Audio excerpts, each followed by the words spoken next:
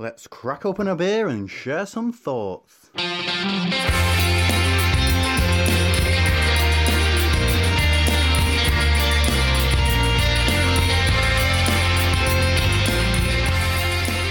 Welcome to Opinions, and we are back, and I am so pleased that this week we are drinking what I consider to be normal beer, mate.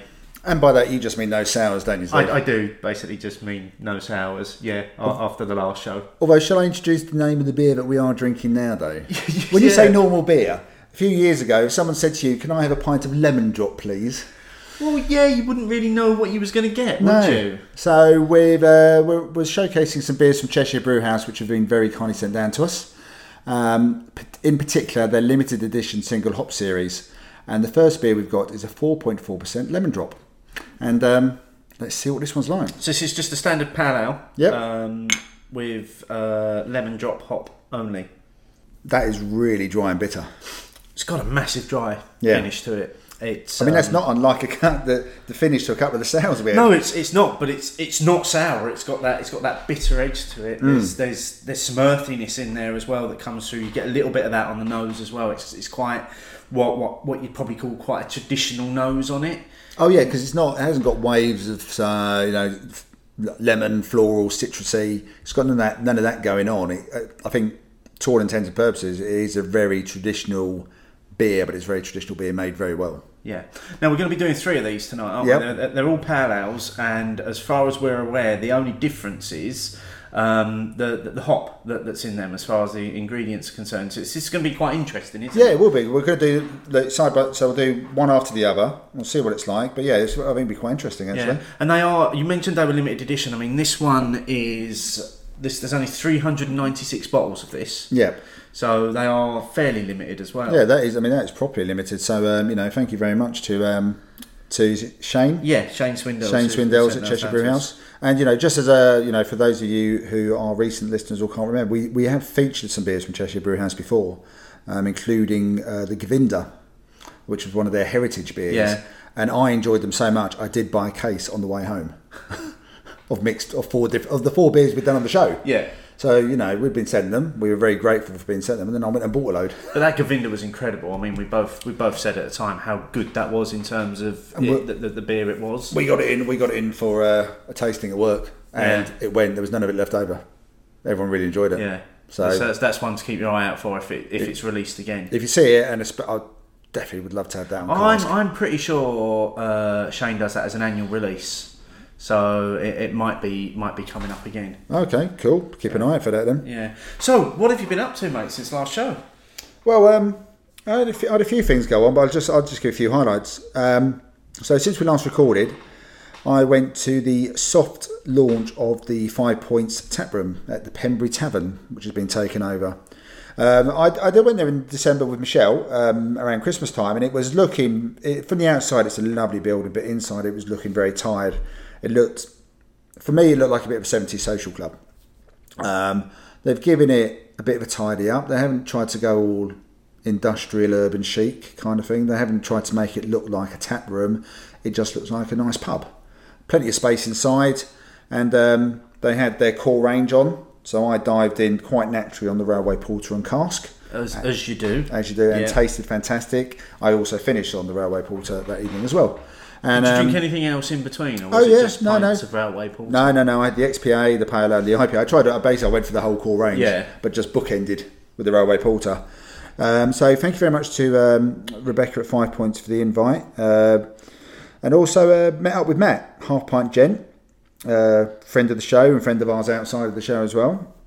And so he's now finished at West Berkshire and off to ELB in East London. So hopefully he'll have a good time there and good luck to him. Yeah, indeed. I'm sure he'll do as well as he did at West Berkshire. Oh, I'm sure he will. We met in the Dub actually at Hackney Broadway, and they had free ELB on there. And I have to admit, the cask was tasting fantastic. The Pale Ale. Yeah. I can't remember what the other one was, but they were tasting really good. The Dove is a really nice pub actually. It's not necessarily up your street. Belgian beer is their speciality, but the cask range was good. And I finished off in there with a Timmy Taylor's Landlord. Well, sounds like your perfect venue. Timmy Taylor Landlord. And Timmy Taylor's. And then I went to a place that had Railway Porter and cask. The perfect evening. I'd say win. Yeah. And the day after, not having had enough booze on the Tuesday night, we had a work beer tasting. So cohort, colleague and creative director Clayton helps me out with these. And we had Chris Hall come in from the bottle shop. And he presented 6 beers from California. And that was the theme of the evening. He talked through Cold Chain, what the bottle shop do, and a bit about the beers as well. We did have a couple of sours in there. But my favourite beer of the evening was Left Hand Brewing Hop Juice, a 10% triple IPA. And it was tasting superb, I have to admit. It was right up there with some of the really good triple IPAs I've had. Really nice, wasn't cloying, wasn't overly sweet, felt nicely in balance, dangerously drinkable at 10% as well. So that was a very enjoyable evening. We had a really good turnout at work, and we're already planning, hopefully squeezing in one more tasting at work before the end of the year, keep the momentum going. We had a lot of newbies as well. Yeah. So it was really good fun. And but last but not least, a couple of days ago from when we were recording, September's bottle share. Or October's even. Are we October? Yeah. I'm going to go October then. Are we? Oh, blimey, it's dark. It's autumn and everything, isn't it? Yeah, it was October's bottle share. It was one of those that was really close to the first of the month. And there was 8 of us, but we did have some good beers. Well, some questionable ones to start off with. Yeah, it warmed up though. It did, but the finish that we had on Tuesday was just incredible. We finished with 3 big bottles, so there were 3 750ml bottles. So, have you made a note of which ones we had? I've got them to hand. The Wimbledon Triple X K, is it? 2017 vintage ale. So that was their Belgium-inspired beer. I got no Belgian-y notes off of that. No, nothing overt, was there? No, I just got a really, really good vintage beer. Lots of sort of like caramel and toffee notes going on in there. That was just really, really drinkable. And then we had a Cloudwater barrel-aged Saison. Yeah, barrel-aged Brut. Saison. And this had been barrel aged in red wine barrels as well. And despite the nose maybe not being something I would go for, the flavour on it was just incredible. It was so soft and smooth and just so drinkable. It was really, really good. I'm just going to read out the official description because it's such a mesh. It's such a mess. So the barrel aged Saison Brut, fermented with Saison and Champagne yeast, aged in red wine barrels for 21 months, dry hopped with Galaxy in Ecuador before being bottled in January 2018, so we had it 10 months later. Yeah. Re-fermented in the bottle with German Brettanomyces strain. Wow, that beer is just going to keep changing, isn't it? Yeah, if you've got a bottle of that, that's just going to keep going. That's just a... Yeah. Who thought of that? I mean, that's just a real mesh of ideas, isn't it? And so, well, I wonder if this will actually work. So, but yeah, it was really, really enjoyable, that one. And then we finished on what I think was the best one of the evening. I have to agree that it was the best beer of the evening, even though it was the one that you bought. It's been a while. I felt like a bit. I bought this in Arizona last year in the bottle shop I went to, the one which I really enjoyed and went back a couple of times there. And it's a beer from Boulevard Brewing Company. It's a Cabernet Cask Imperial Stout, coming in at a lowly 13.2%. And again, this one. So just to give a bit of an idea about this one, so it spent almost 2 years in oak barrels, but at first aged Napa Valley Cabernet Sauvignon before moving to Kentucky to finish on Jefferson's Reserve straight bourbon whiskey. And I have to admit, it felt a very layered kind of beer with like waves of flavour coming through. It was absolutely delicious. I have to admit, it was absolutely brilliant. It was really quite easy to drink. None of that. I don't know about you. I didn't get any of the alcohol burn. No, it was so easy. It was so easy to drink, and like I say, so complex as well. I'm just going to have to read out my tasting notes that I put into Untapped on this, because this is just goes to show, I think, how complex a beer was. So I put chocolate, burnt vanilla and oak, complex, red fruits up front, leading to dark chocolate, bitter finish, hints of coffee and tannins, subtle boozy burn on the finish. It's just there was so much going on in that I was almost disappointed that we only got a fairly small pour. Yeah, even though there was 8 of us. Yeah. I'm glad there was only 8 of us though, because if that pour had been any smaller, it would have been hard to get everything Yeah. going on. I mean, Yeah. I was just playing because it's one of those things I'd saved, and I thought it's coming up for a year when I went to Arizona. It's now time to pull it out, even though it has one of these dates which says another couple of years and probably would last even longer than that. Where it will probably change. I can't imagine it could actually get any better. So it just tasted fantastic. I thought I think if anything, it's just going to get softer, isn't it? Yeah. It's just going to get softer and smoother, more mellow and you're going to start picking up more of those, maybe more of the chocolate notes in it than anything than else. the red wine and the Yeah. bourbon. So yeah, I mean, we did have a few question ones early on and a bit suspect, but there was definitely 3 big finishes there. Yes, yeah. And it was Really a bit good evening. bit return to bottles. Yeah, there was 2 cans, 3 Yeah. cans. So we've had a few recently where the cans have definitely outweighed the bottles on the bottle share. Yeah, I still don't think we've hit that utopia of a can-only bottle share yet. Yeah. We've come close a couple of Yeah. times, and I think it will happen at some point, but it was nice to see a bit of a return to actual bottles. I think while we have any of our resident home brewers turning up, we won't hit the cans No. because they will always bring Because they'll bottles. always bring bottles, yeah.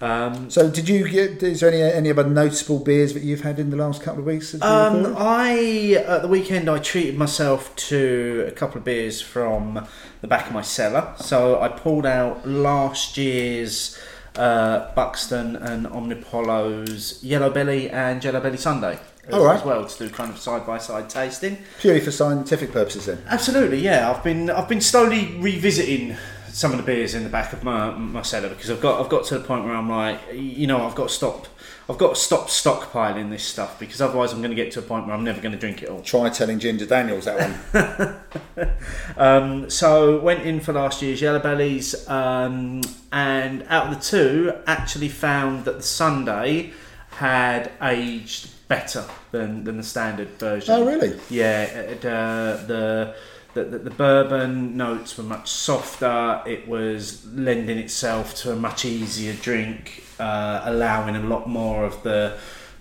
biscuit and the peanut flavours to come through in it. Whereas the standard Yellow Belly still feels quite harsh around the edges. Okay. And hasn't really begun to Hasn't started to soften. mellow out It's and still got the soften. flavours in there. Yeah. So I think the last time I went back and revisited some, I did some from 2016, and I said I thought that the flavours had actually started to die off. So it's almost a case of trying to find, I think, where the sweet spot is with Yellow Belly, to still get the flavours, but so that it's not kind of got that roughness around the edge. Yeah, so you lose the harshness where you haven't Yeah. got with the Sunday version. Yeah.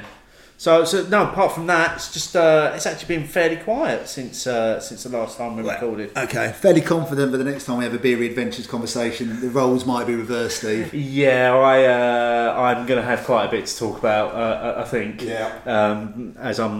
As people would have listened to this, I would have made my triumphant return to Indie Man. So yeah, there'll be lots for me to talk about, I think. Well, that should cover that one off. So what's your final thoughts on the lemon drop that we both drained?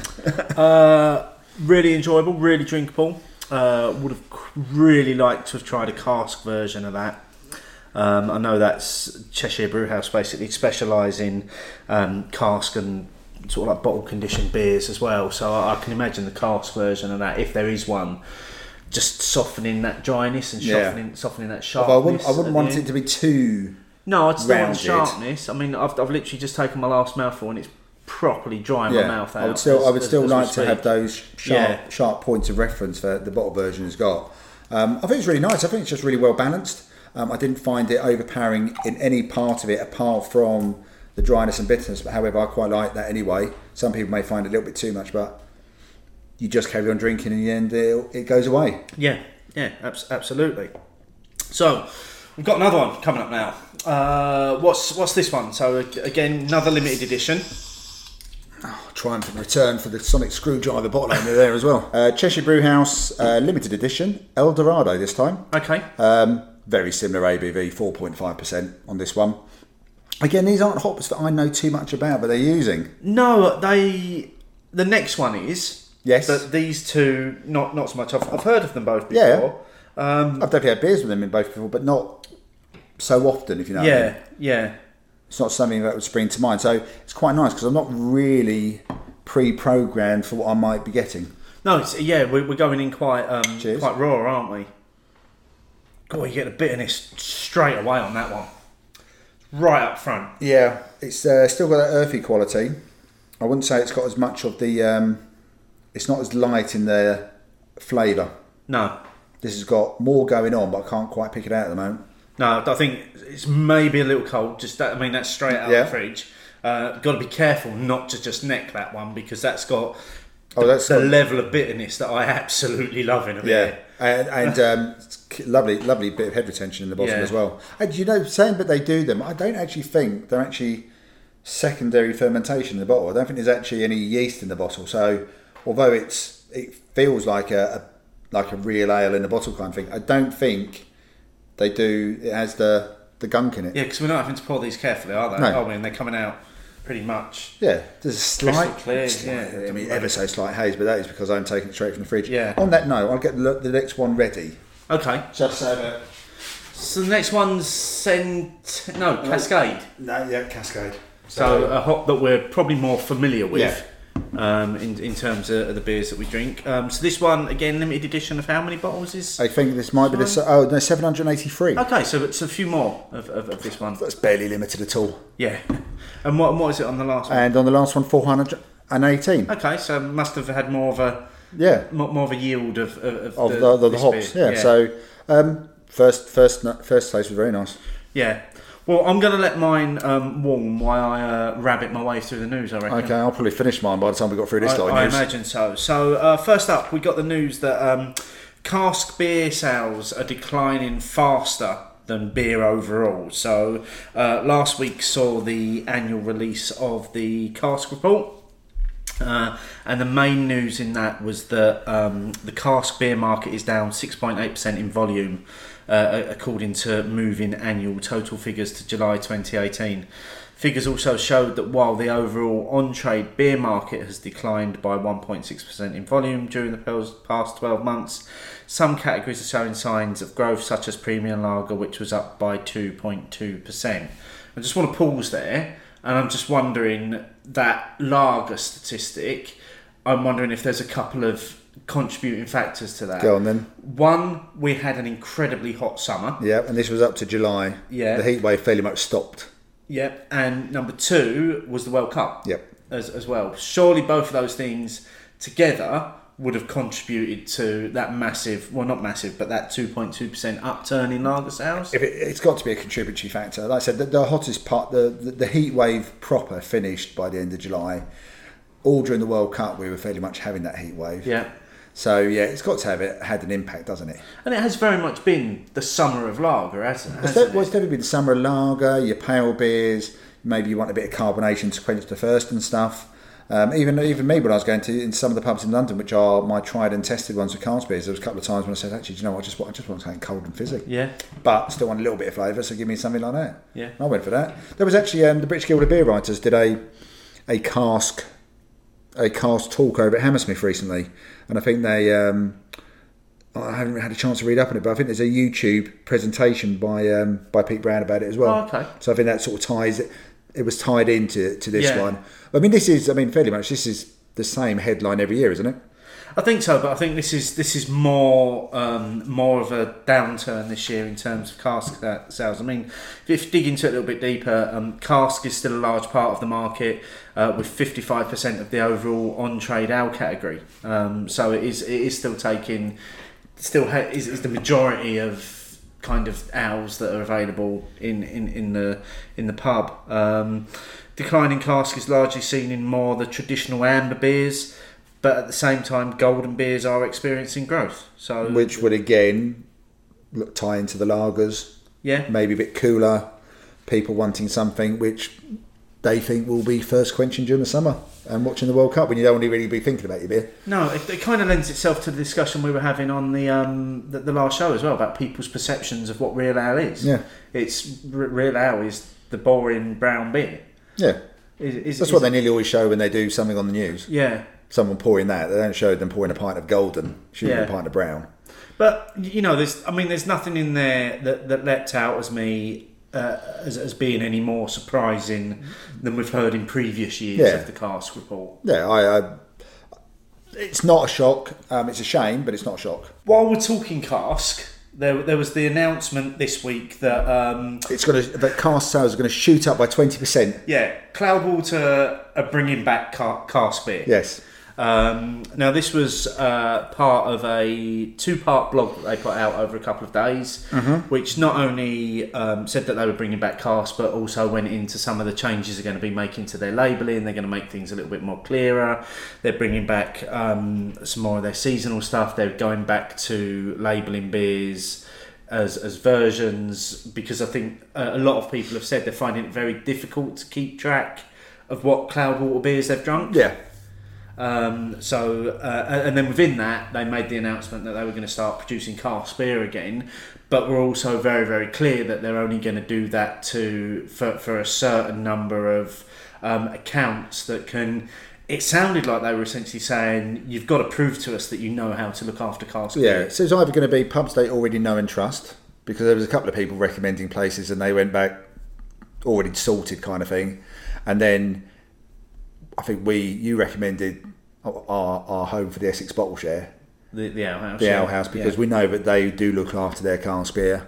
So I think it's going to be that kind of. It's going to be places which they know and trust will deliver the product they want it to be delivered. Which, going back 2 years ago when they said they were pulling out, the main 2 reasons were it wasn't actually financially that viable. People weren't prepared to pay what cask was worth, and also they couldn't guarantee the end product. Yeah, and I presume they feel that the places they will work with them on the price and also on the delivery. So I mean, I think it's good. I mean, you could argue that Cloudwater coming back to do it. It's a nice shot in the arm. It's a nice bit of publicity for them. I always thought it was a shame that they stopped, but I understood the rationale.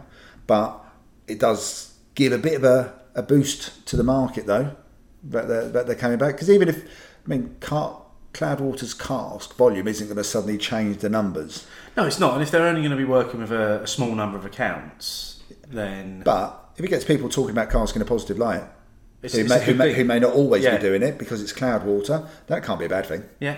Now I'm going to make maybe a little bit of a leap here in terms of on the last show we reported that Cloudwater's co-founder had left. Are you doing some adding up here? I am now. So he left, and then in the space between us putting out the last show and as we record this one tonight, they've announced that they're going back into cask. Mm-hmm. They've released 2 West Coast IPAs that are as clear as day. Oh, you noticed that, did you, Steve? Oh, yeah. I noticed that. And they've also released an American Amber, and they've started doing some other styles. And I'm just wondering whether there's no link here, or whether it's... I'm just putting it Let's be honest. There's got to be there's either a direct link, in so much as the previous bloke he had moved away from wanting to do that stuff, or it's a case of, well, they've moved on. It's like anything in any business, any office, any walk of life. You get a chance to suddenly take a bit of a reset. Yeah. And you can go, hang on, let's have a little bit of a look again. If we're going to have this change going on, let's do this as well. And maybe it's an indirect consequence of the co-founder, yeah. I think it was, moving on. So, I mean, I think they're all quite positive. I mean, I thought the labelling blog went on a bit too long, actually. Talking about the labels, it lost me. There's a lot of detail there. Yeah. But the general sense of it, the general gist of it, I thought was quite good. It feels like I don't want to say they're rolling back the last 2 years, because that almost sounds wrong as well. But it feels like a bit of a reset to when I first discovered Cloudwater and quite openly really enjoyed their beers and enjoyed what they were doing. It was interesting though, because when they put out that first image that they were releasing this clear West Coast IPA, I think it was Matt Curtis who retweeted it and said whatever the date was the day that UK beer became clear again. And then I think brilliantly, two breweries that jumped on that straight away were Thornbridge and Marble, saying it never went away. which is true. Which I just thought was brilliant. For the large part of their beers. I'm very excited to try those two Cloudwater beers because we know how good they are at doing IPAs. Yeah. And we know how good they used to be when they used to do clear IPAs. Yes. So I'm very excited to now try their modern interpretation of a West Coast IPA. West Coast IPA in Caspi. I'm up for that. Yeah, absolutely. Like I say, it feels like a bit of a reset for them. But also, maybe it's a reset. Maybe it's the juice bubble that's about to burst, and they're just moving with the times, Or trying to get ahead of it. Yeah, could be one of the other. I don't think they're going to stop doing the juicy beers, and they're certainly not why there's demand. No, and also their juicy beers do lend themselves really well to their small beer range. Yeah. That's where we've said that so many times, haven't we? Work so well. Yeah. So talking about resetting things, we got the news in the past week that obviously the Rainbow Project finished this year, and then there was an announcement it came from Siren initially saying that they were contacted by Left-Handed Giant, who are based down Bristol way. They're one of the ones who did the crowdfunding last year as well, aren't they? To say that, can we take it over? So there's actually a new Rainbow Project going to be running from next year. And today they announced the breweries that would now be involved in the new Rainbow Project. So this is going to run from...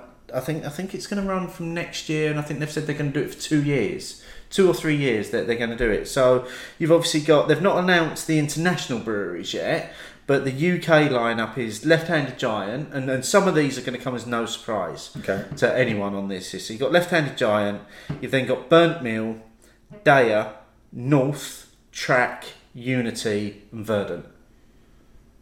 Okay, they all make one beer. That's my concern with it. Because I hadn't seen any of this. I'm not seeing much variety there. I think we're going to see a move to a very juicy Rainbow Project next. So, but so that sounds a bit like the Northern Powerhouse. The Northern Powerhouse is really juicy. Yeah. It'll be interesting to see who they're paired up with, though, and what influence that then has on the beers that they produce. Yeah, I mean, I'm not saying there won't be demand for it, and that they're all very good breweries, and there's a lot of fans of those breweries. But for me, it doesn't feel like there's enough differences. No, but I think this week we've seen Verdant have released their first Imperial Stout as well. Which I was quite surprised to see. Because I don't think they've ever released anything that's not a pale or an IPA. Not that I know of. No. Okay, but no, I mean it's an interesting idea that something that Siren had built up and had done for a number of years. But someone else wanted to pick it up, and Siren were happy to pass it over as well. It's quite nice, isn't it? That it's kind of continuing rather than just saying a different format. Well, it's our toy. We've stopped playing with it. It's going in the cupboard. Yeah, they've actually said, "Yeah, go on then." Quite like that. And I think it's great that it's almost like it's a second generation of the Rainbow Project. Oh yeah, I mean these are breweries that over the last 18 months, a lot of people have had a lot of love for their beers. Yes. So regardless of what you and I might think, and we've tried a lot of the beers from these breweries anyway. So yeah, it does feel like it's okay. Well, the first wave of modern breweries have done their bit for that project. Here you go. Let's see how it goes. Yeah. So yeah, be interesting. It will be. But I should look forward to seeing what that produces next year. Yeah, I mean, speaking of the Rainbow, I did really enjoy the Beernomicon podcast when they did the box and ran through the previous years. But they didn't seem to rate any of this year's beers particularly highly, did they? They found one or two that they enjoyed, but they didn't seem to be loving it. They weren't exactly weeping, but it was over at the end. Yeah. But yeah, if you do want to listen to that, I thought it was really good. And they did mention some of the highlights over the years. And I found it really interesting because, as I've openly admitted before, Rainbow Project has by and large bypassed me over the years. So it was quite interesting to hear some of the beers, beers had come out of it. Yeah, well, we'll link that through in the show notes. Yeah. So if people have missed that, they can click through and have a listen to it. Yeah, if nothing else, you hear the boys bicker. Which is what we love. Which is what we love, more bickering. Yeah. So staying on the Siren theme, news today that they're hinting at crowdfunding. They sent out a newsletter, and within that there was a piece that said, become part of the Siren story. Something big is happening this October. We're working on our plans for the coming years. It's an exciting time. We've identified some huge opportunities and laid all the groundwork to realise them. For the first time, we're inviting you to help us make it happen by owning a part of Siren. No further details at the moment, but that sounds to me like there's a crowdfunding Oh, it sounds opportunity definitely coming. like it, and may also explain the end of the Rainbow project. Possibly, yeah. And staying on the crowdfunding theme as well, London Beer Factory are going to be crowdfunding for a mobile call ship, which sounds hilarious, actually. Basically, what they want to do is they want to build a mobile call ship that they take all over the UK, and basically they just want the water that's in it to be infected by whatever bugs are in that part of the UK, and they're hoping that what will result is a series of beers that reflect the places where the bugs were collected from. Next up we've got, so this is going way back to episode 62, where we did the chat about mental health. Oh yeah, with Hop Stuff. In the industry. So the licensed trade charity are introducing a free training scheme to equip publicans with the ability to identify and help workers with mental health issues. Scheme's first of its kind and will launch with 2 mental health and wellbeing in the workplace sessions for managers, which will be held in London and the Midlands. That's all designed to tie in with World Mental Health Day, which is on the 10th of October, which I think as people listen to this would have already passed. But there will be more events during 2019 as well. The one-day events will teach managers about the most common mental health issues in the workplace and how to support workers showing symptoms of mental health problems. I mean, that sounds like a great initiative, doesn't it? That's really positive. Yeah. That's really positive. Any steps anyone takes to make that so that people can just say, I'm not feeling right, but because it's in their head, there's still that stigma about it. I think it'd be brilliant. And anything which helps people identify it, both in themselves and in others, has got to be a good thing. Yeah, I think that's fantastic. And then just to finish, got a couple of new beer releases. So first up, Dark Star are launching a beer with Radio X DJs to raise money for Calm. So they've teamed up with Radio X DJs Ellis James and John Robbins to create a beer to celebrate the launch of their new book, The Holy Bible. The book, The Bible Could Have Been. All profits from the beer will be going to Calm, which is the campaign against living miserably, a charity Ellis and John have long supported. From what I understand, it's a session pale ale that's being released in cans. It's always good to see, again, things being done for charity in the beer world. Yeah, interesting collaboration as well. Yeah. And then finally, this is an interesting collaboration. This beer launched as we record today. It's launched in cans and a number of locations across the UK, and will be pouring, or was pouring, Indie Man. So hopefully by the time people hear this, I would have enjoyed this beer. And we'll be telling them about it next time. Yeah, so this is it's a Stone beer, and it's called Fellowship IPA. It's a collaboration between Stone, North Brewing Co., Magic Rock, Buxton and Indie Man themselves. And by all accounts, it's a blend of Transmission, Cannonball, Axe Edge and Stone IPA. Fuck me. I mean, that pretty much sounds like my ultimate beer. Bloody hell. So I'm going to need to find somewhere where I can get cans of that and buy them all, I think. Train beer. On the way home. Yeah. I think it's about 6.5% or something like that. Yeah, it's going to be with a couple of those beers in there. Yeah. I mean, you've got Axe Edge and Cannibal. I'm very excited about potentially trying that. Well, if you do, feel free to pick a can up for me. I'd be fascinated to try that. Fascinated to try that. And that's the end of the news, mate. So what are your final thoughts on beer? It's just superbly drinkable. It I is, still isn't it? can't quite pitch how to describe the flavour. I have to admit, be openly honest there, I can say how it feels. I've got the dryness, the bitterness, and that something's really lingering, really pleasant, lingering, that makes me just want to have more of it. Unlike the first one where it was more the feeling that lingered, like the after bitterness and the dryness. This one's got a very definite flavour, but it's just sitting there. But I just want to go back for more. But I don't really know what to expect with El Dorado. I'll be honest. No, I mean I agree with you there. There's lots of bitterness in there, and I'm loving that bitterness. For me, it's almost. It's reminiscent of the sort of flavour that you might get from an amber ale or something a little bit darker.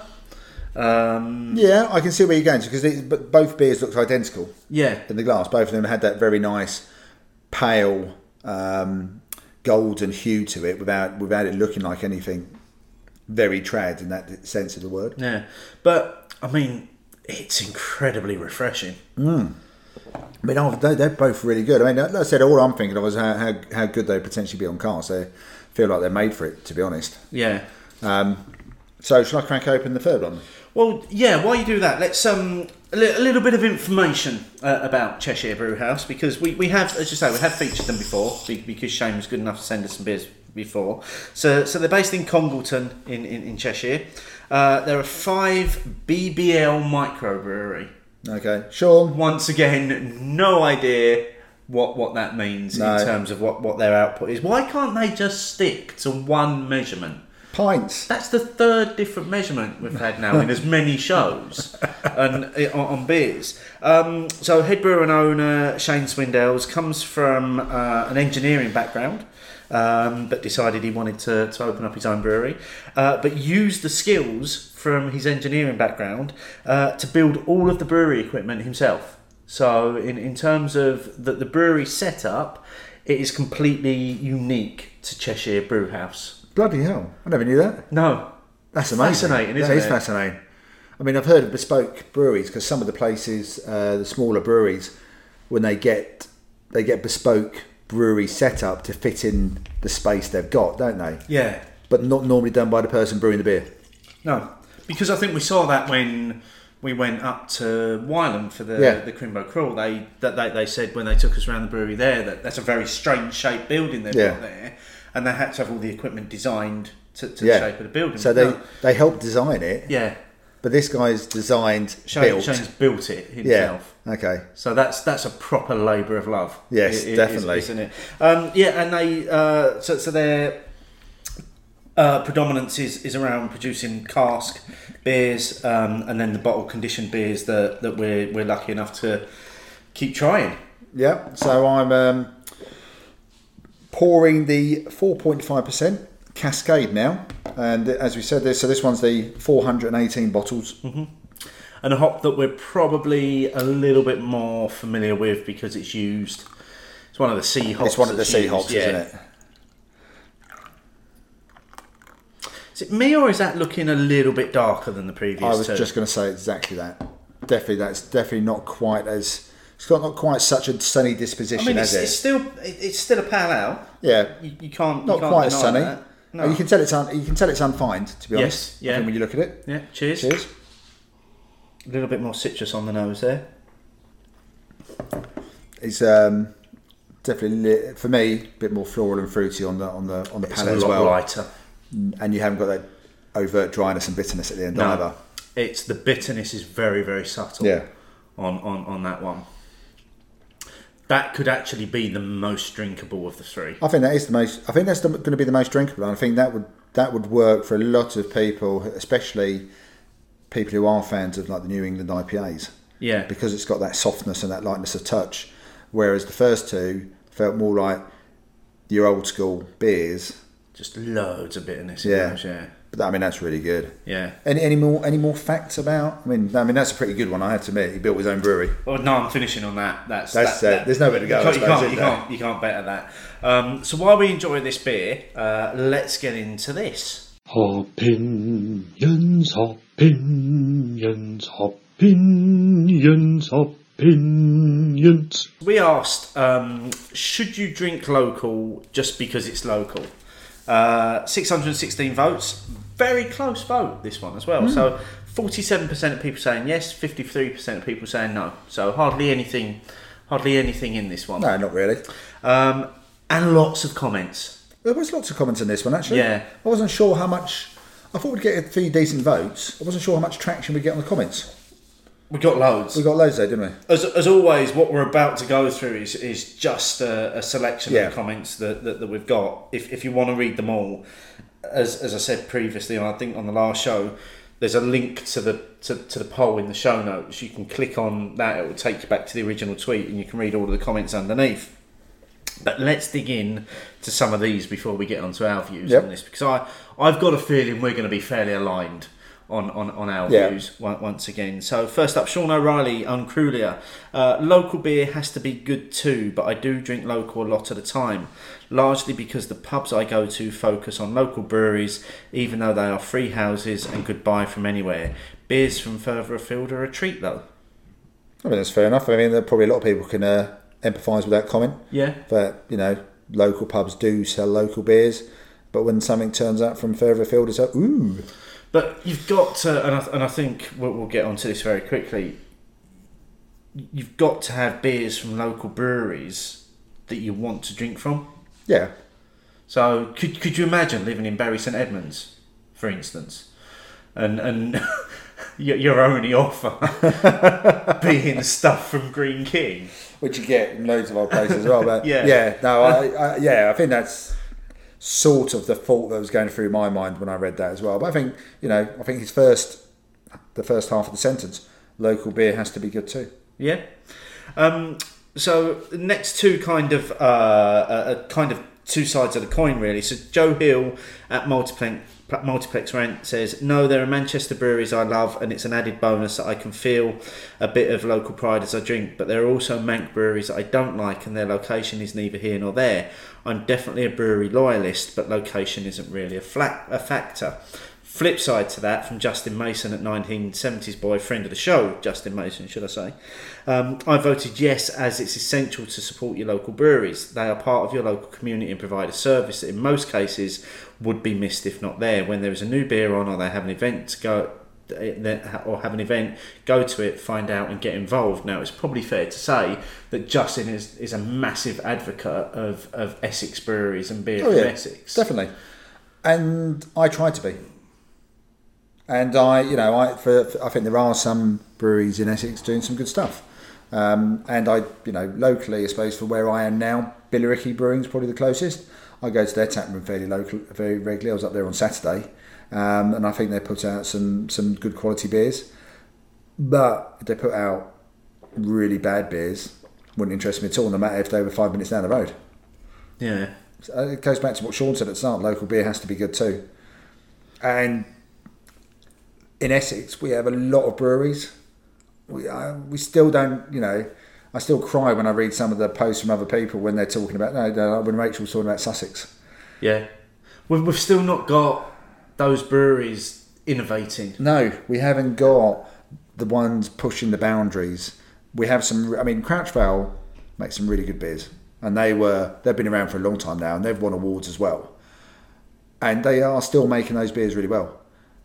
I don't feel like they've then taken it somewhere else, or even tried. Just carrying on doing the same thing. Very well. And they could argue we know our market, and that's what keeps us going, and that's what we like doing. That's no problem at all. But for me, we've got a lot of those. Yeah. And I wonder whether this next one, Cask Theology is actually from Essex. Because he says, there might be a she, apologies there, they say. Just because it's local, well, I try local brews because they are local, but I don't exclusively drink them because sometimes they're crap. Yeah. Then the following comment, the next two comments, again, similar thing. Voted no, but if it's a choice between two very similar beers, I want to support local. Especially as Northern Irish brewers are such a disadvantage to the rest of Europe with regards to the idiotic laws here. And I think we've talked about that, like the tap rooms not being able to sell the beer on premises and things like that. That's from Stephen O'Kane at Socrates9. And then from Sophie Grunwell at So Beer Blogger. If the beer is no good, then it's no good. However, it's important to support your local breweries as they're part of your community. They probably would appreciate feedback from their regulars. I'd agree with that. I think it's supporting the breweries through the local pubs. Two sort of go hand in hand a lot of the time for me, because not all local breweries you can rock up and suddenly have one of their beers. I mean, what I would say is Leon C, they really are trying to start pushing it. They are bringing out beers which... And I've enjoyed their beers. Yeah. So I recommended the Legra Pale. Yeah. You went to the Milsham Tap in Chelmsford and you agreed that it, for 3.8%, ticked the boxes, didn't it? Yeah. And I think they're one of the ones who are maybe seeing that... Okay, well, they've still got a good cask range. Good traditional cask range, some really nice beers in there.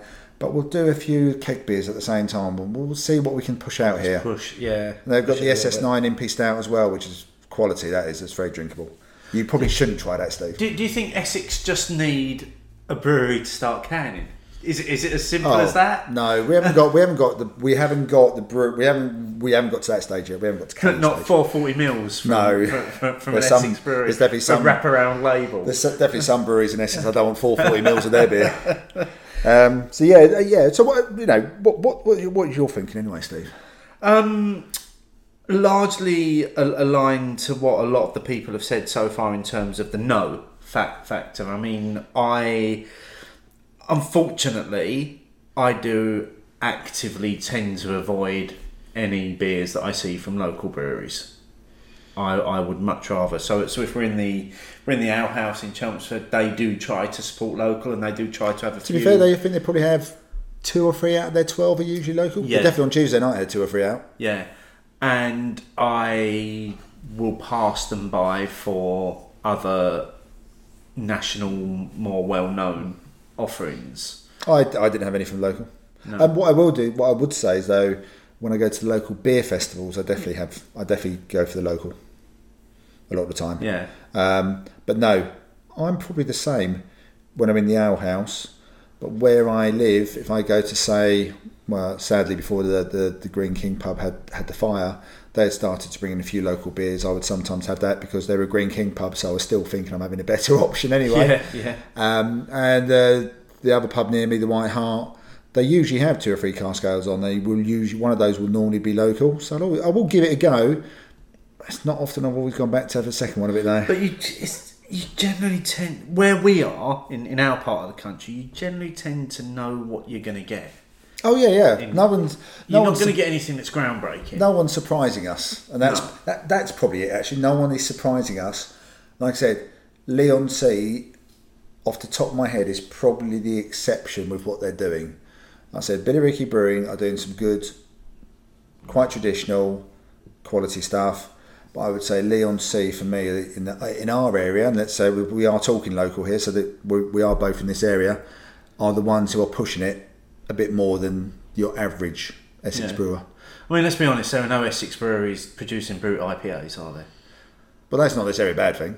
I don't need them all to suddenly go on the or on a the New trend. England IPA. No, none. It seems to be that they produce what they know their market is going to drink. Yeah. And there's nothing wrong with that because that's obviously a good business model. Is that it's supply and demand. Yeah.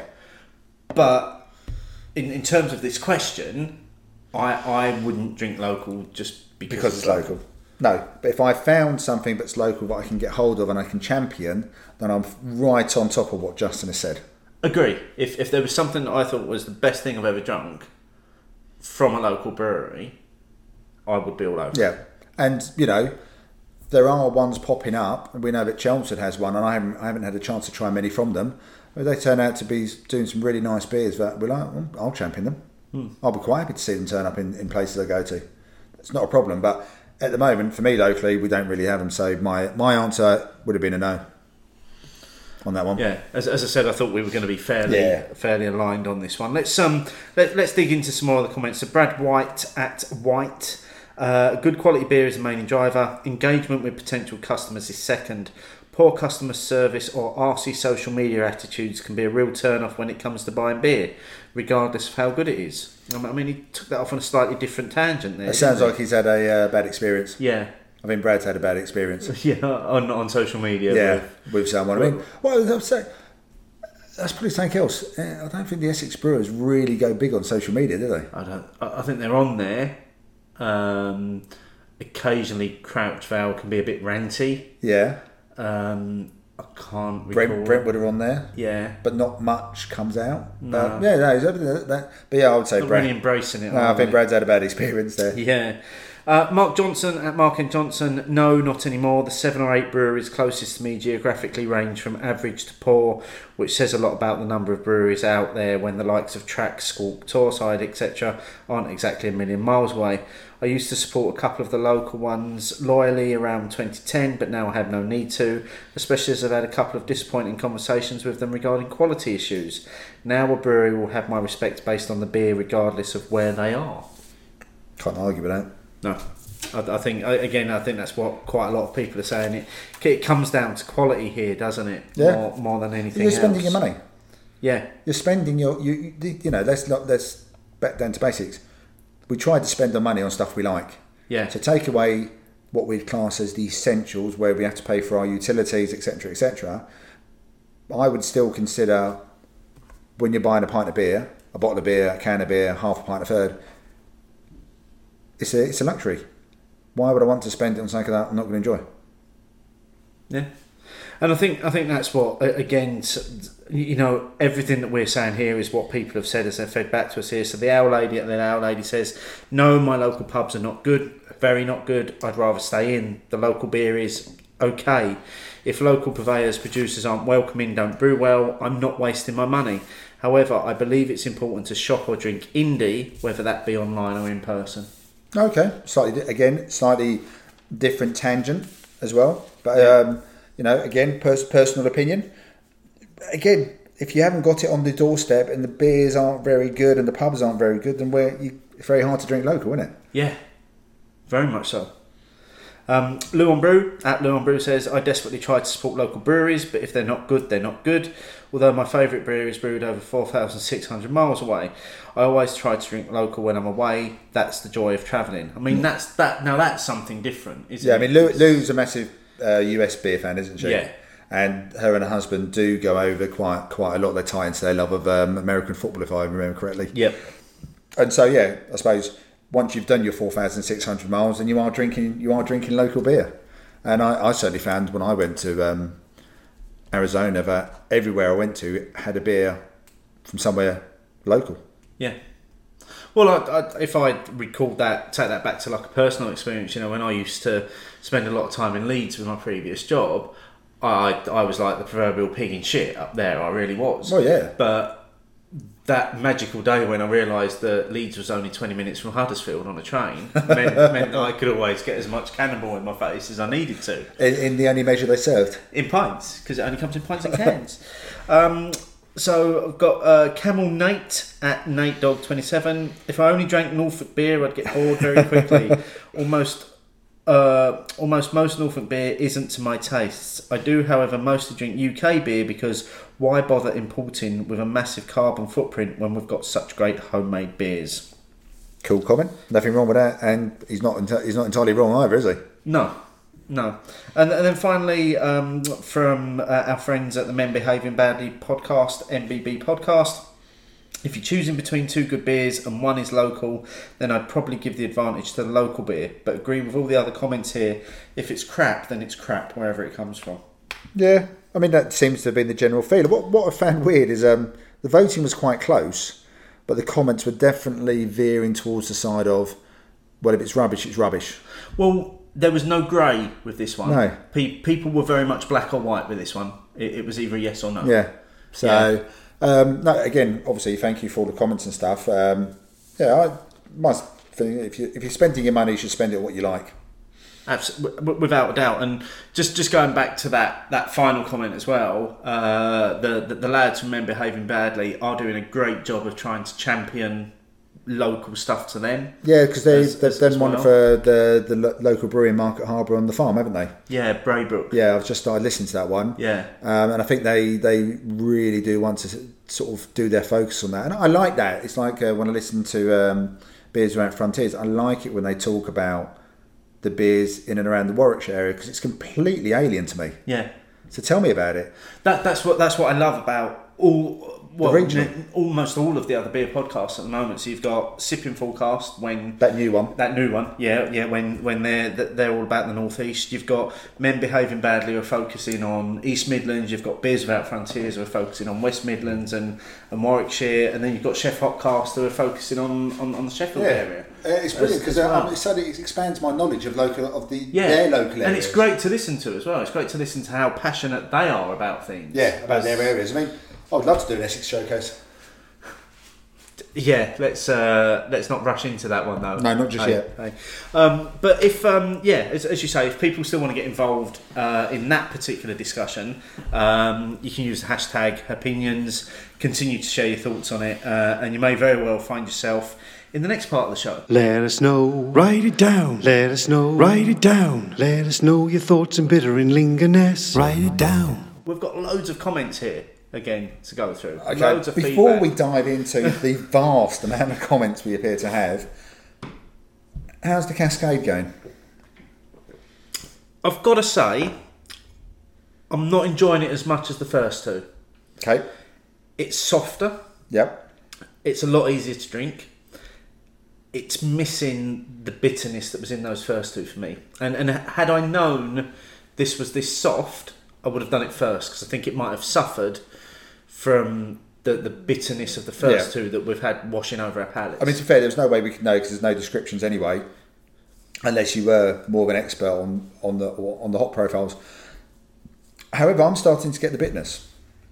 Really? Yeah, nowhere near as sharp as the first two, nowhere near as pronounced as the first two, but I'm starting to get that through. So the softness of the fruit flavours has sort of died off a little bit for me, and I'm getting a bit more of the traditional bitterness coming through. It's very subtle. For Oh me. yeah, I mean, yes, in hindsight, if you'd done that one first, or even maybe put it in the middle as a bit of a counterpoint to both of them, Yeah. but it has potentially suffered. But I think it's still a very enjoyable beer. But I would probably pitch up and say, out of the three single hop, the El Dorado's probably just edged it for me. I would agree 100% with you. I that was one I enjoyed the most because of bitterness. Yeah. I found it really interesting to see the difference that changing a single ingredient in a process makes between. But you could still get the similarities. There was still the backbone was still there, the foundation. Yeah. There was that was the one thing that stood out across all three of them was that kind of earthiness. There was a light citrus feel across them all. How that represented itself in terms of bitterness and dryness changed from beer to beer as well. But no, I mean thoroughly enjoyable. What I would say, and again, this is now, I've had quite a few beers from them now, all again in the bottles. Incredibly well brewed beers. Really well balanced. What you're expecting to get, you're getting. They just feel. I do feel at some point we need to visit. Without Somehow doubt, we need to find a way of factoring in a visit there. Just talk to him. Look at the kit. Look at that one of a kind kit that he's built. Yeah. So ironically, we're going to do bittering Englanders with a New England IPA. Yeah. Probably should have been the El Dorado, really. It should have been. I mean, so this is cool. This one is The Revolution Will Not Be Televised. Yeah, and it's got a very sort of 70s psychedelic sort of feel to the label and stuff. Okay, well, while you're pouring that, let's get into a couple of these before we take this is a bit live, isn't a it? taste of it. So first up, from James at Gavin Barron. After listening to Opinion 71, I'll be suitably attired, to which he had posted a picture of a T-shirt that he had mocked up that said on the front of it, "Too much of that James geezer," which I think was a comment from Paul at UNRCD, who has also made a comment. Great show as always, and decided to pop into M&S for lunch and had to purchase all 4 new Mikkeller beers and both Bear Republic ones, which had on them best before dates of July 19. So if we're assuming that there's a year on those, they've come over very fresh. They fresh. are super fresh right now. And I did know, I popped into M&S to pick some lunch up today, one of the bigger ones in the city, and I did notice they were trumpeting their 5 years winning the Supermarket Beer Retailer of the Year award as well. Oh, okay. They had a big one of these 6-foot poster things. Yeah. So they had their shelf range, and it did have the Bear Republic, the McKellar beers and stuff. It had some beers in the fridge as well. So they are letting people know that they do beer. If only I was going somewhere at the weekend where I needed to go past an M&S to get some train beers. If only, hey. If only. Let's try this beer if we can get through the If we can get massive through, head that yeah. you've poured. So for Cheers. anyone who listens to the Men Behaving Badly, I think this is probably a 3-finger It's head. easily a 3-finger head. It's definitely fruity on the nose. It is, I yeah. can smell it when I was pouring it, to be honest. I mean, it's only got a little bit of haze to it. It's as well. it's hazy rather than Yeah. juice, isn't it? Cool, that's stingy. Okay, that's the bitterest New England IPA I've ever had, which is not a bad thing. And you said I could have the other bottle. Yeah, I've changed my mind. Yeah, I thought that might happen. Yeah, we might be sharing that. See, one after the show. I was confident that this would be a New England IPA you would like. That's actually really tasty. I was confident about that. That's got a real it's a real stinging bitterness. Yeah, but it's To got. it. I mean, the carbonation is lovely. Very natural carbonation to it. Nothing forced about that at all.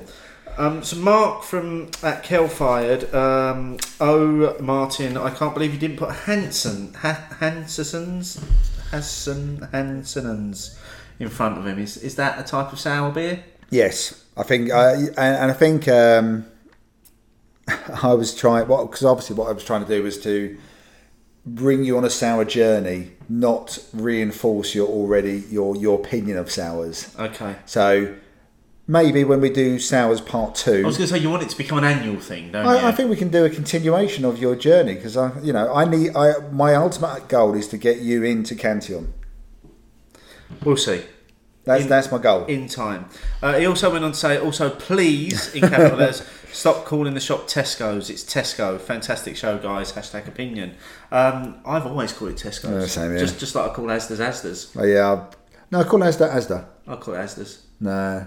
I think is that because Morrison's and Sainsbury's automatically have an S on the end of them? And then you just add it onto the other things. I think we've already dedicated far too much time to discussing whether there should be an S on the end of supermarket or not. Yep. Adam Johnson at Maybe Not a Fad. Great podcast, thanks for the mention. More than happy to post Steve a can of Breakfast Club as they are plentiful in the bigger Tesco's here in the north. And I think that's the blueberry and maple. Oh, the blueberry maple muffin stout. Waffle pancake. Yeah. Thanks for the offer, Adam. It's fine. I'll be quite happy if I find it. I find it. I'm not rushing out there for it. We then got some feedback from the Victoria Inn. So just finished the sour episode, and thanks for your kind words regarding the pub. See you both soon, hopefully. I'll always be trying to get up there. It's just because it's not as close as it once was, unfortunately. But just to reiterate, thank you very much for letting us take over half the beer garden. Yeah, it was, and that was a fantastic afternoon. Yeah. It really was. So Michael McCall at Lebowski 49. I promptly headed to Swansea Day after listening to that podcast. Nice timing on a sour podcast.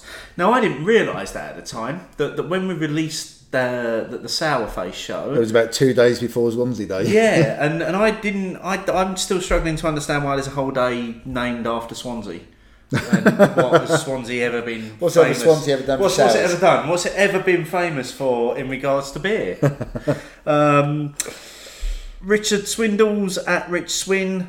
Good show it is too. Listening to it has made me change my mind and give sours a go, starting with Florida Vice. This could be the beginning or end of the journey. Now that's obviously the new Thornbridge beer that's available in cans in Tesco. Mark. I reckon Tesco. that will be the start of a journey. I don't think I've had the Florida Vice, but I've had their other Vice beer, the one but now Versa, which is sold in spoons because they can no longer get beer from outside of the UK, and that's in there. So I've had that one a few times, and I think it'll be it's quite a gentle start, that one.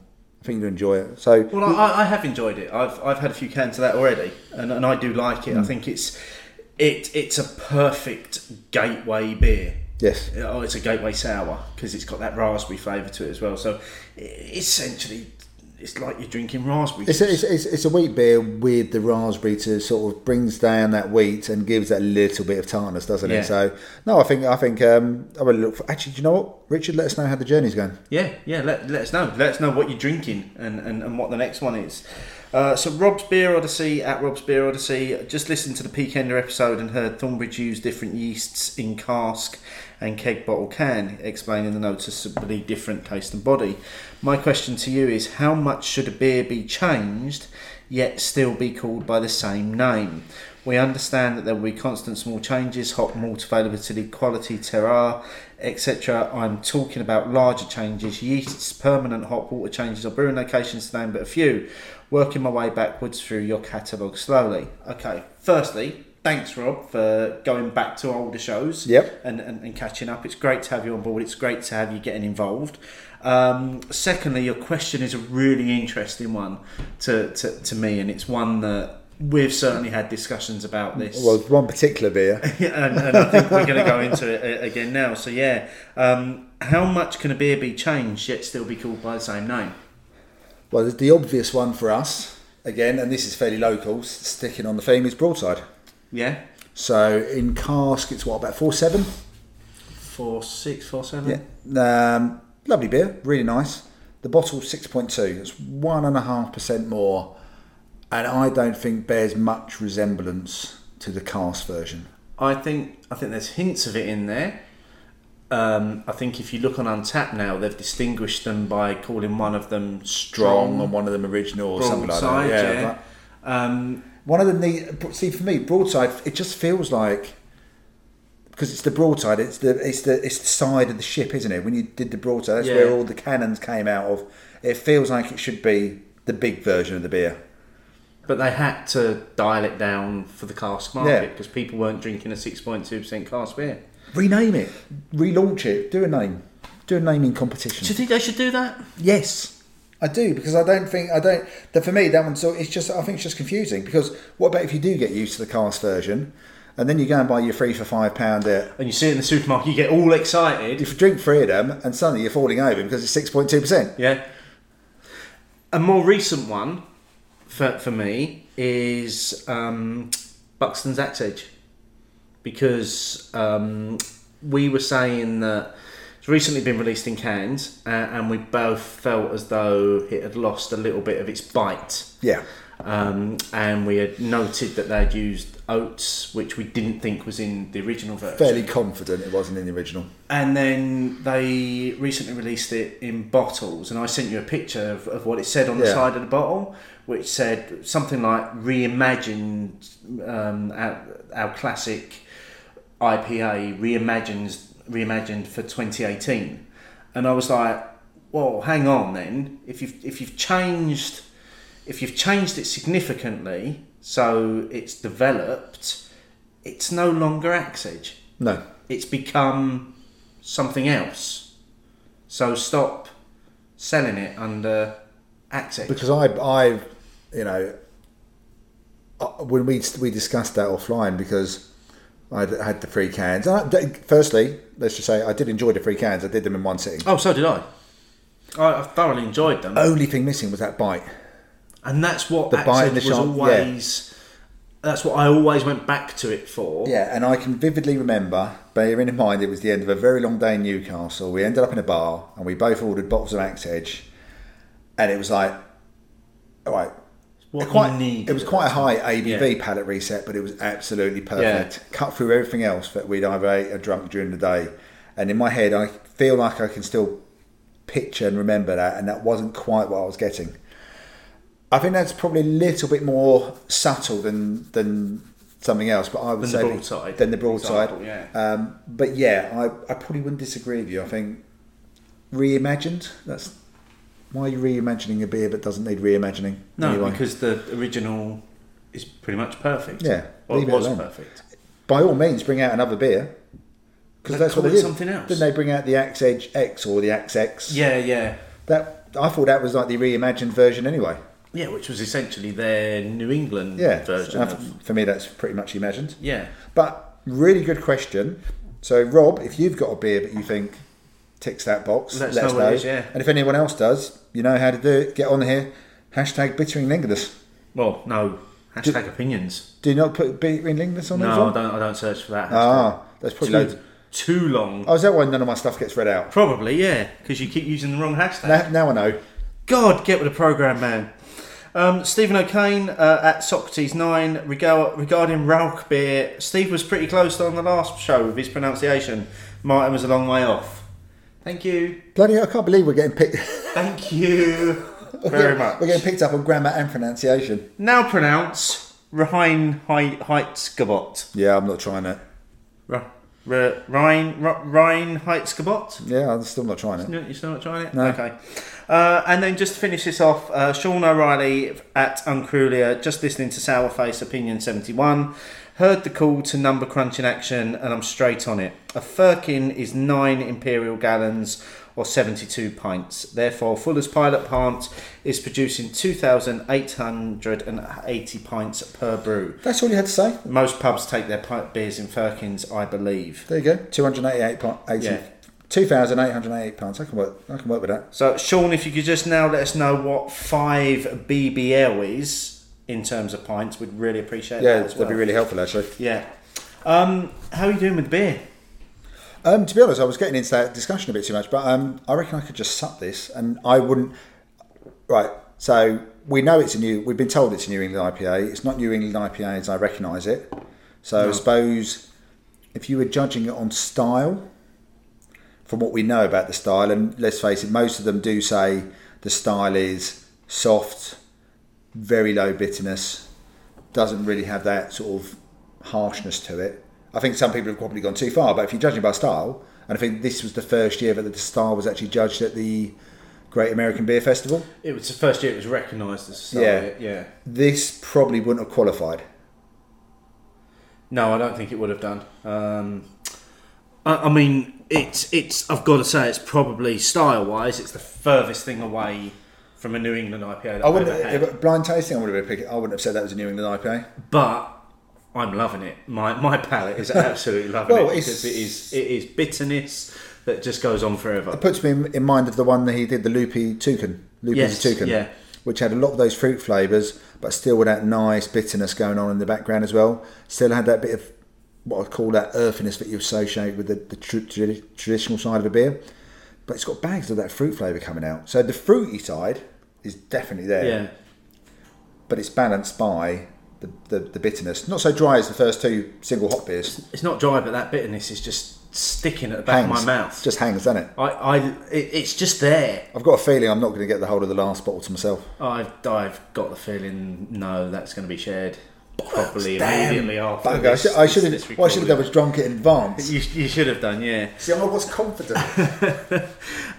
So while we're finishing this off, let's get in to Paul's question of the week. Questions fill my head. And we do actually have a question from Paul this week. Oh, what? We're actually keeping on theme this time? It's the first time he's got to look into his own segment for a couple of weeks. And he asked the question of what celebrity would you most like to have a pint with, and what would you buy them? Oh, God. See, I never actually looked at the question this time. Have you thought about it already? I haven't. I was just going to go with this just off the fly. Okay, Paul McCartney. What would you buy him? What would you like to sit down with Paul? I would get him something from Mad Hatter. Oh, okay. I would keep it local for him. I like the link that you're going I would keep it local for him. Yeah. He's very proud of being Liverpool. Paul McCartney is my favourite artist. The Beatles are my favourite band. I would love to be able to have just even a 5-minute conversation with him, and but it probably wouldn't be the Tzatziki sour.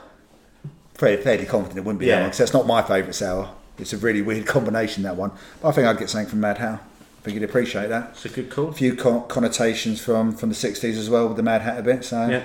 That's what I would do. Can I have a serious one and then a not so serious one? Oh, go on. Well, it depends how good one of them is, where we give you a second chance. Okay, well, my first one then, I'm going to go for probably staying with the musical theme. I would love to have a beer with Dave Grohl. I was confident you were going to say that. That's not a million miles away from the conversation with Paul McCartney, because they're both big fans of each other, aren't they? And I would probably have to go for like a proper classic American IPA with him. Again, makes sense. Just sit down and just choose that. Maybe even just go really obvious on this one and not even an IPA. Just go for like a Sierra Nevada Pale Ale. Just sit down. Because you probably wouldn't be thinking about the beer anyway, would you? No, because you'd just be chatting. My not so serious one would be Stone Cold Steve Austin, and I'd love to sit down and have a Steve Weiser with Stone Cold Steve Austin, because not even drink it, just smash cans together and pour it over my head with him. That would be ideal for me. And have a gift created. Yes, absolutely. But I've noticed with Paul, he asks us these questions, but he never gives his own answer. No, I think everyone should challenge him to answer as well. So the challenge is out there, Paul. We'd like to know who's your celebrity. We need another section, Paul's answer to Paul's question of the week. Oh, geez, we just keep adding sections to this thing. And then the other question from Richard Taylor at Rich Taylor 1608. Now, Rich is the bar manager at Victoria. Yep. And I love this question. It's really topical as well, really on point. With Indie Monsoon and London Craft Beer Festival, Beaverex just gone, plus Craft Beer Rising happening early next year, and many other festivals happened or happening, would you say we are going to become inundated with craft festivals in the same way that we have cask festivals? Obviously, we do have a lot of cask festivals. Although I'd say apart from like the big regional ones, so let's take GBBF out of it. Yeah, St Albans is fairly well recognised. Manchester is obviously fairly well recognised. So there's a Peterborough one as well. Peterborough's a big one, isn't it? Yeah. So you've got a number of big cask beer festivals which are probably recognised outside of their local regions, whereas a lot of the other cask beer festivals really are local, aren't they? Yeah. Which I tend to try and go to as much as possible. It's going back to that drink local thing, isn't it, again? I see, look at us keeping on point all the time. I know. Brilliant. It's like we plan this shit. But with the craft festivals, they tend to be quite well known, even if you can't get to them. So, if I remember correctly, haven't we got, what's the one in Newcastle in half term? Craft Beer Calling. Yeah. So I know that's happening, but it's going to be a stretch for me to ever get to it. Unless I do some sort of planning for it. Yeah.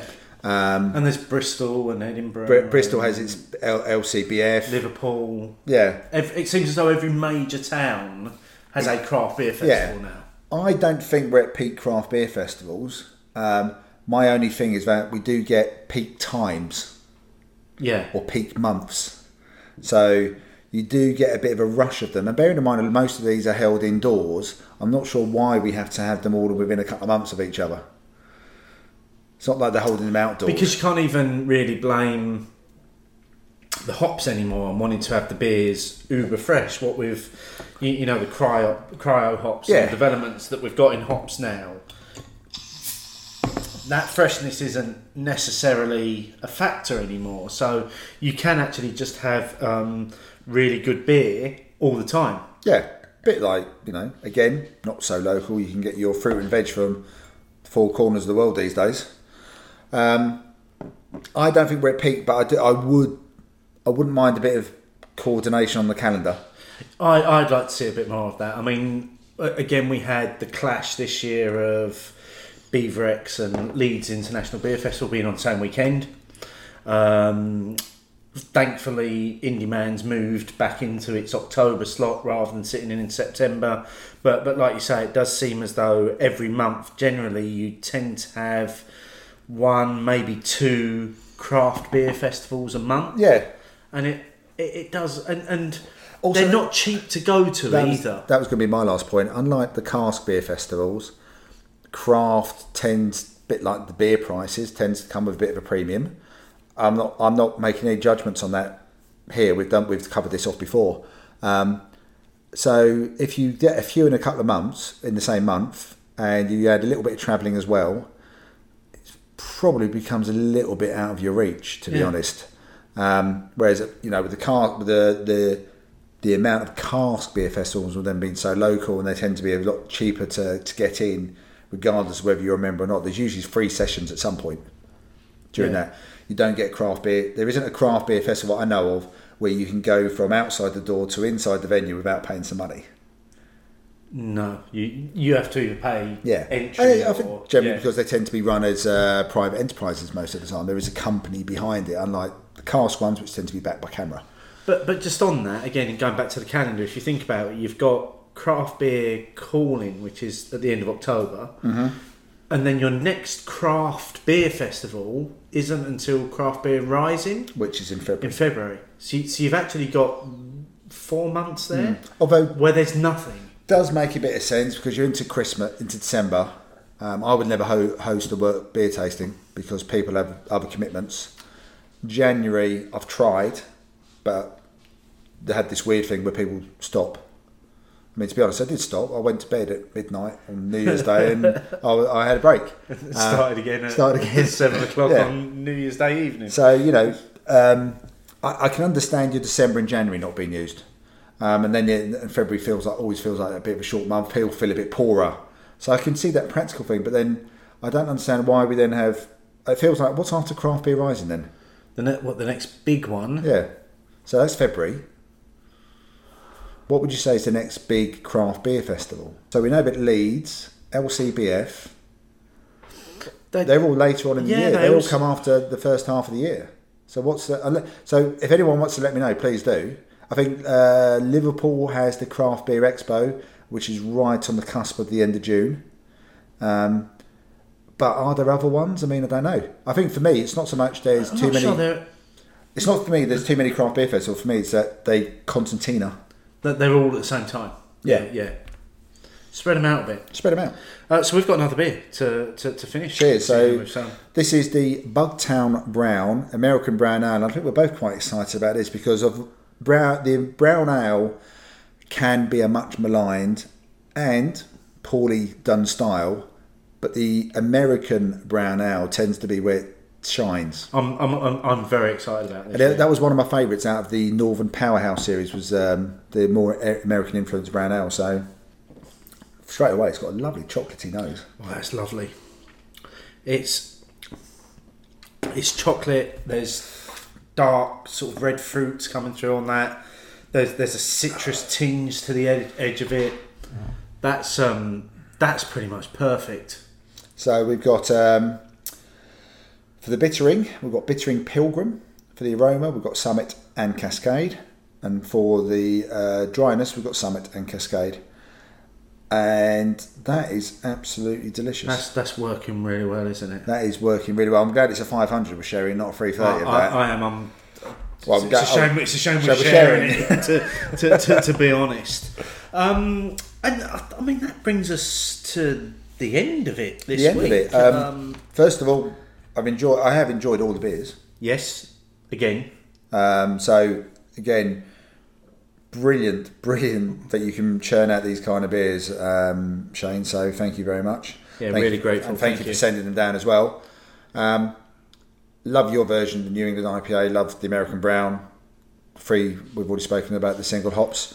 What's coming up next, Steve? Well, next time we are doing a show that is based on a question that we were asked quite a while back.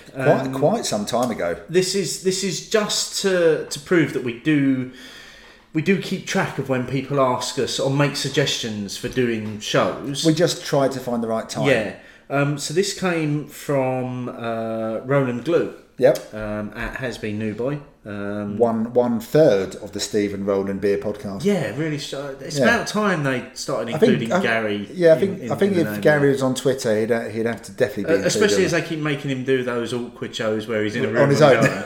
Yeah.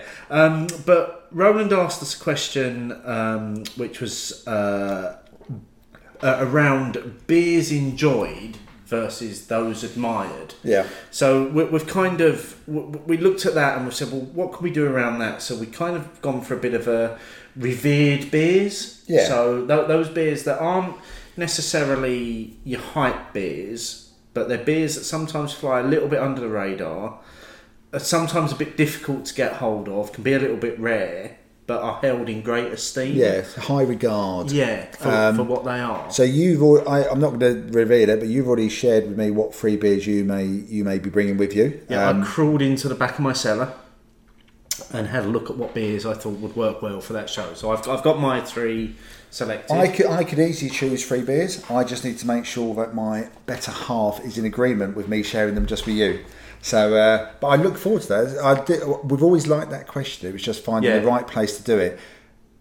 It wouldn't have worked. It wouldn't have felt like during the summer would have done it any justice. No, and it's definitely one of those questions where, and you'll see when we get to the show and my beers come out. Spoiler, they're dark. Yeah. Shocker. Yeah. But generally you don't... If we were going along the lines of revered PAL fresh beers, the only one you would probably be talking about is Pliny the Elder, which we're never going to get hold of for the show. I know. I've still never had it. Yeah. So, you're generally going to tend to lean towards the darker impy stouts, barley wines, vintage ales. I think I need to put it on my wish list on Untappd. I don't know. Maybe sours would probably also tick that box as well. But I'm presuming you don't want me to pull out some more sours. Mate, you can pull out whatever you want. You're bringing Can 3 beers. Can you never say that on air ever again? I would try not to. As always, folks, if you want to get involved in anything that we've discussed this evening, you want to ask us a question, just use the hashtag opinions. We will find you and we will get you involved in the show. That's been good fun. That has been good fun. Great beers. We are going to very much retire to enjoy this American Brown Ale. Cheers, Shane, and cheers to our listeners. Cheers.